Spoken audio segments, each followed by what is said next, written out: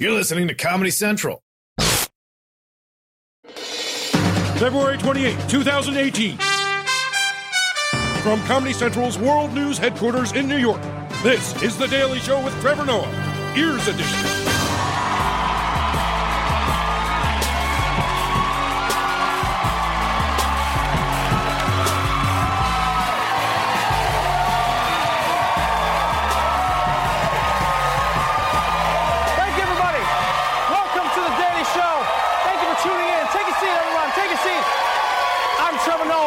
Our guest tonight, Univision anchor and author, here to talk about his new book. Jorge Ramos is here, everybody. But let's start with what went down this afternoon at the White House. President Trump held a round table with lawmakers to talk face-to-face about guns. And I've got to tell you, he didn't say what you'd expect. The reason I had lunch with the NRA on Sunday, I called him. I said, you got to come over. I said, fellas, we got to do something. And they do have great power. I agree with that. They have great power over you people.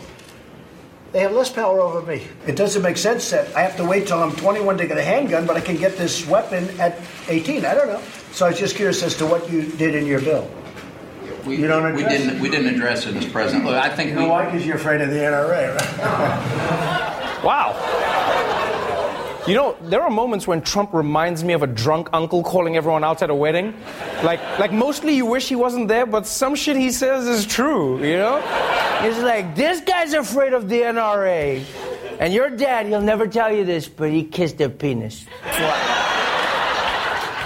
I mean, he just publicly busted Republicans for being afraid of the NRA. And you can see how confident he is. He's like, yeah, you guys are afraid. The NRA doesn't own me. I'm president. Nobody owns me. Oh, hold on. Putin's calling. Hold on. Hey, Vlad.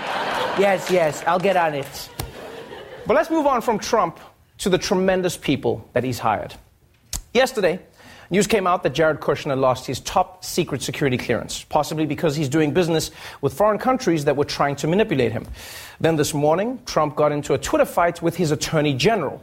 Then just this afternoon, one of his closest and longest-standing advisors, communications director Hope Hicks, suddenly announced her resignation. Yeah, and this last piece of news was really shocking. Trump had a communications director?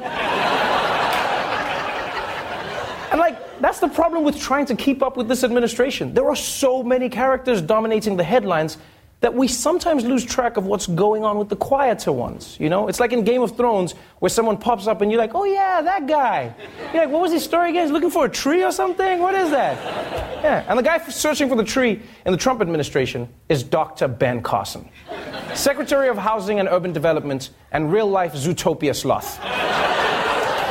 When he took over at HUD, he had no relevant experience and one big goal: saving taxpayer money. There is a tremendous amount of waste that's going on. We're finding that waste.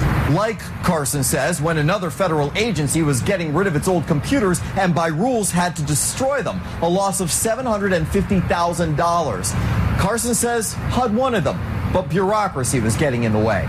Lawyers came in and said, no, you can't really give that to this agency because of rule number 671. And this, what a bunch of crap. Watch your mouth, boy. But look at that, reusing old computers. That's great for taxpayers. Yeah, I mean, sucks for the people who work at HUD, you know, because he basically did that thing every kid hated, you know, where you thought you were going to get fresh new kicks, and then your mom was like, great news, your cousin Jimmy is getting rid of his sneakers, and it's perfect because he's almost your size.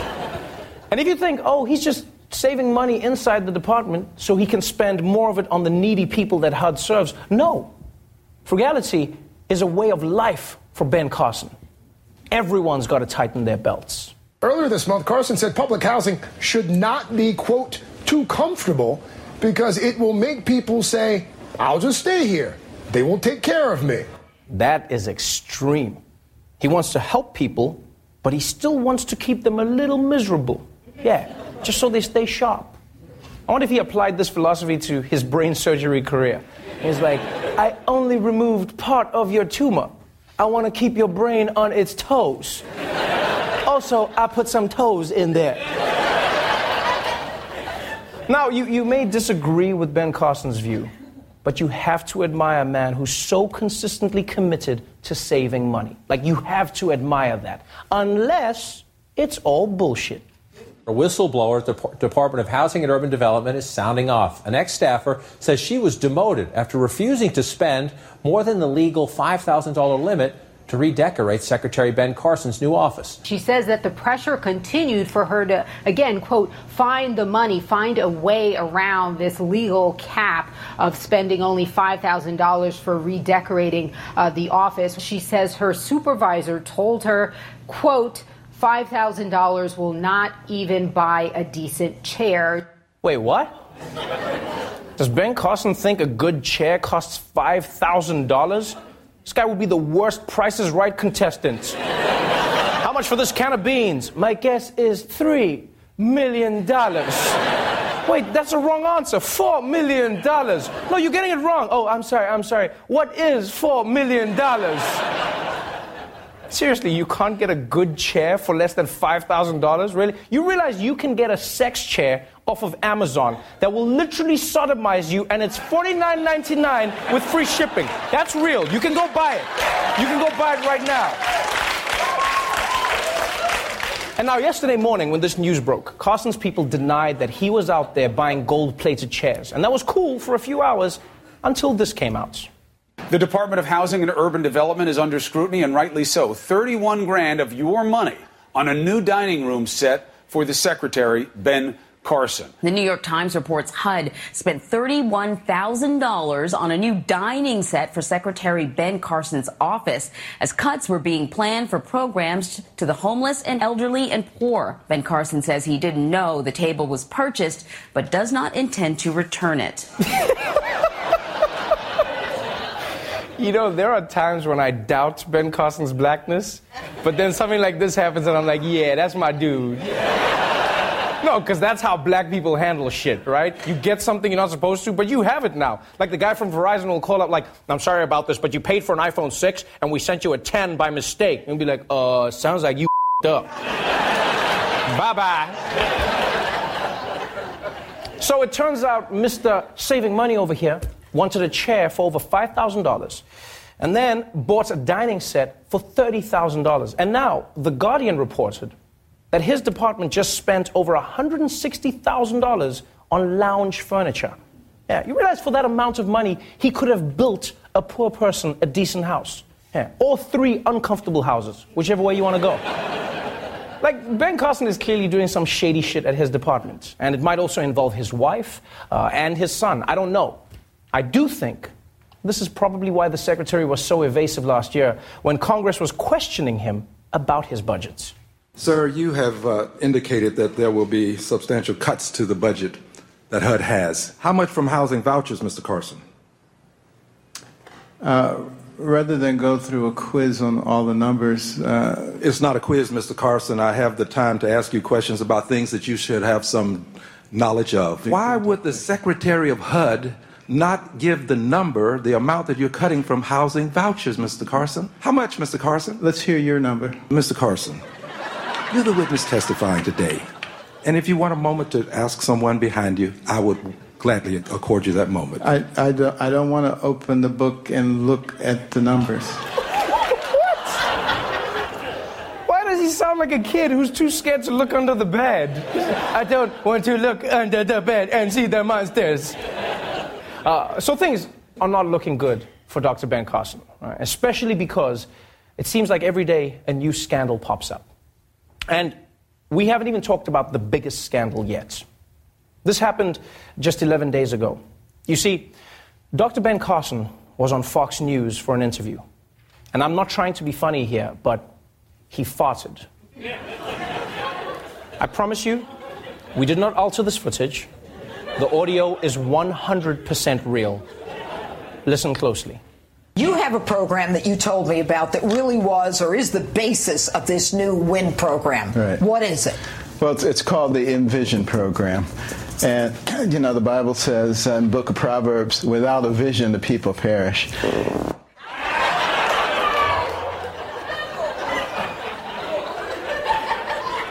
Ben Carson didn't just fart loudly on TV. He did it while quoting scripture. Although, to be fair, if you read the Bible, it does say, and I quote, "Without a vision, the people perish." Brap. It's in there. But let's not let this hilarious moment distract us from the real issue. While supporting deep budget cuts to his department, Carson is spending lavishly on dining sets and lounge furniture and $5,000 chairs, which is not okay. Unless that chair costs $5,000 because it has sophisticated fart-suppressing technology. In that case, it's money well spent. We'll be right back.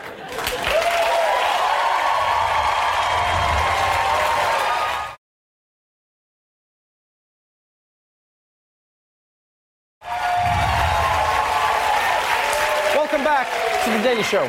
My guest tonight is an award-winning journalist, Univision anchor, and author of the new book, Stranger, The Challenge of a Latino Immigrant in the Trump Era. Please welcome Jorge Ramos. Thank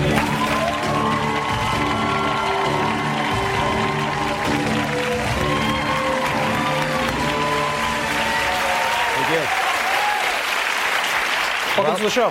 Thank you so much. So that happened after he threw an air kiss. Right. Which was a signal to the bodyguard. Let me ask you a question. When that was happening, did you think to yourself, I'm fighting with a man who will become the president of the United States? At that moment, we realized that something was happening, and people were not paying attention to what we were saying. He's the same person that in June had said that Mexican immigrants were criminals and drug traffickers and rapists, and I'm a Mexican immigrant, so he was talking about me. Right. And we said that, and they said, well, many people thought, well, Latinos, you're too sensitive, that's not true. And then he was attacking a journalist, something against the freedom of the press. We were saying, look what he's doing.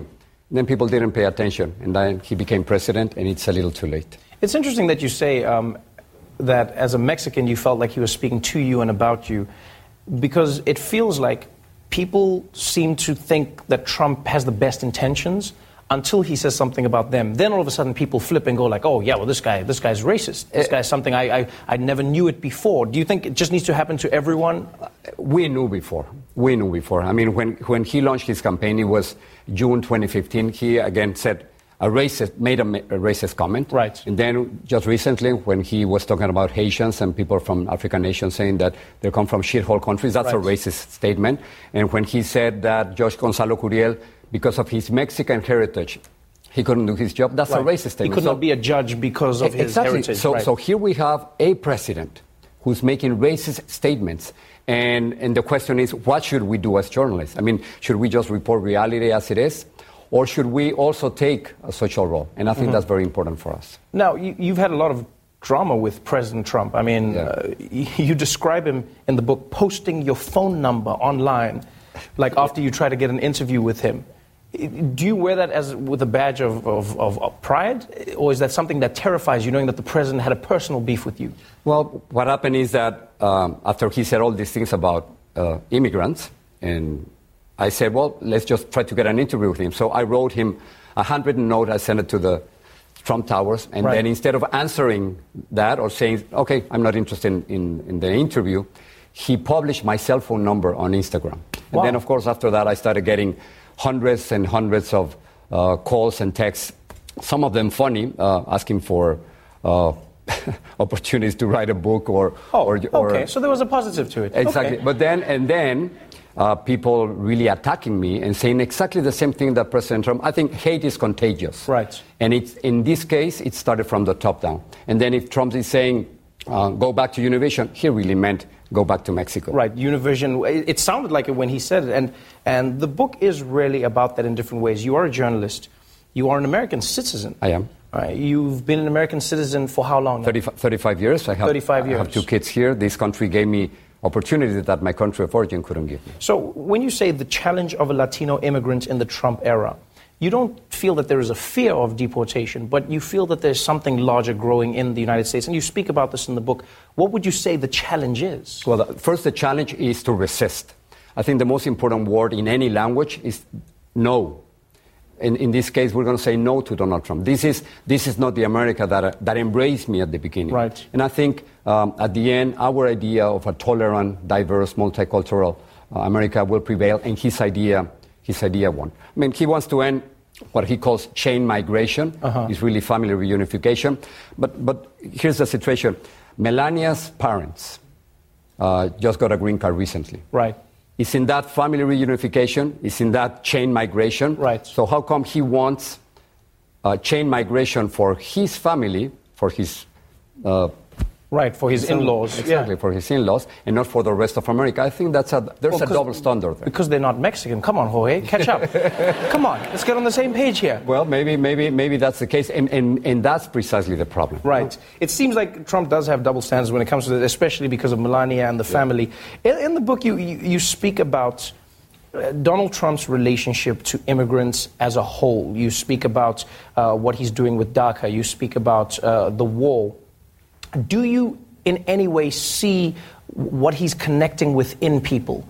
Do you think it is only hate, or do you think there's a part of him that's managed to connect with the fear and the reality of some people not having jobs or wages being stagnant? Is that something you can acknowledge? I think so. I think this is the reality. In 2044, everyone is going to be a minority in this country. We're going to be a minority-majority country.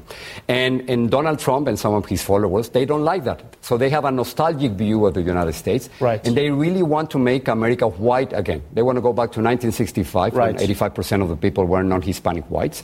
But that's simply impossible because everything's changing. However, they're making an effort to do that. And unfortunately, many Latinos are being affected. Some families are being destroyed. And many people are being attacked. And if somebody says to you, but Jorge, this is a law of a country. Sure. Every country has deportation. Why is Trump a bad guy for deporting people? Well, because undocumented immigrants, first of all, he calls them illegals. No one is illegal.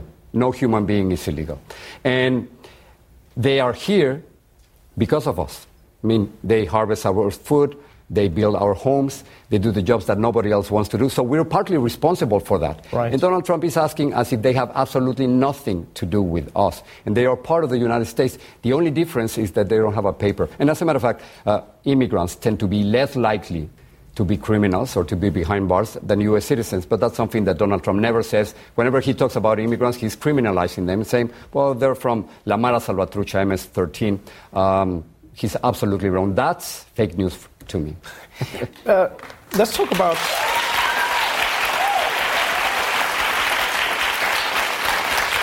There's a chapter in the book entitled The Deporter-in-Chief, Barack Obama. That's a title that he was given, and it's stuck to him. And as you say in the book, he was never able to shrug it off. Do you truly believe that Barack Obama was the Deporter-in-Chief? Yes, and I'm really sorry to say that because Barack Obama believed in Latinos. He promoted comprehensive immigration reform. He really wanted to legalize 11 million people. Right. But the fact is that there were two problems. First, he deported 2.5 million undocumented immigrants, more than any other president. And on the other hand, he didn't keep his word. He promised me on camera that he was going to introduce immigration reform in his first year in office, and he didn't keep his word when he controlled the White House and both chambers of Congress. Right. So that was the problem. Now, I think that explains why many Latinos decided not to vote in the past election. Out of 27 million eligible to vote, only 30 million went to the polls. Right. Yeah, so unfortunately, it's a mix. Well, and legacy. the 3 million illegal votes. But yes, carry on. According to Donald Trump. Right. Which is not a reliable source. Here's I mean, he lies 5 times a day, isn't he? He does for fun. They said he lies, so his friends have said he lies for fun. And then Hope Hicks now saying that she... Right. White lies. I mean, how can you trust... an administration that says they lie sometimes, maybe if they need to. Yeah. Let me ask you this though, with regards to the Deporter-in-Chief. So when I was reading your book, I read that, and I mean I had known this. I've seen people on Twitter say this. I've seen people collectively agree that Obama deported more than George Bush. But when you actually look at the numbers, you find that George Bush during his term deported more people, but there was a caveat in the law that changed near the end of his term, and that was people who were deported within a certain range of the border weren't reported as deported. That is true. It's almost like they just never came into the country. That is true. And Obama deported fewer people who were actually in the country, let's say without, like outside of that range from the border. Mm-hmm. So when you look at those numbers, you find that Obama didn't actually deport more people than George Bush, and Obama was actually trying to get more people to stay in the country and wasn't as aggressive in his deportation. Do you not think that factors into... I do understand your argument, and I think it's fair. The way we were... making those numbers in the Bush administration, right. And then with Obama is different. However, at the end, Trevor, we have to say that he deported 2.5 million people. Now, now let's go to Donald Trump. I believe he's the most anti-immigrant president that we've had since the 1950s, since Operation Wetback. And then President Trump has arrested 30% more immigrants than Barack Obama in his last year. Arrested. It doesn't mean that he's deporting them. Right. He has arrested them. Therefore, destroying many families.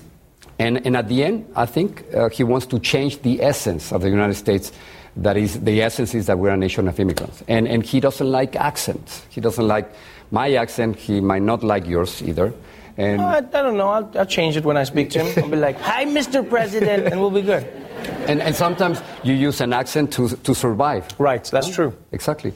And at the end, what happens with immigrants is that that's why I feel sometimes like a stranger. I think I'll never be American enough to many Americans. And when I go back to Mexico, I'm not Mexican enough to many Mexicans anymore. Right. So Sandra Cisneros, a writer, told me, you're an amphibian working in two different worlds. And sometimes I am and you are a translator from one word to the other. Sometimes working in Spanish, working in English right now, and speaking in Spanglish to my children. Let me ask you one thing before I let you go. Sure. You said something that was really interesting, and that was of the eligible Latino voters in the United States, many of them decided not to vote for the Democrats, or decided not to vote at all. Going forward, do you think the sentiment has changed? Do you think there's some people who didn't think Donald Trump was going to be as threatening to them as he actually is? And do you think this will increase turnouts at the next election? I certainly hope so. They didn't vote because they didn't trust the Democrats nor President Trump. But now they know exactly who is at the White House. Right. Again, someone who's made racist remarks, someone who's attacking immigrants, someone who wants to change the essence of the United States. And I think at the end, no one will be able to make it to the White House or to be a governor or to make it to both chambers of Congress without the Hispanic vote. We're going to be a third of the population. We're 60 million Latinos right now. We'll be 100 million in 30 years. And we are, our challenge, Trevor, I think, is to go from big numbers to power. We're 20% of the population. We only have 4 senators. But that's a big challenge, to go from numbers to power. And we'll get it. It's a fascinating book. Prevail. Thank you so much for your time, and I really appreciate it. Stranger is available now. Jorge Ramos, everyone. Thank you so much.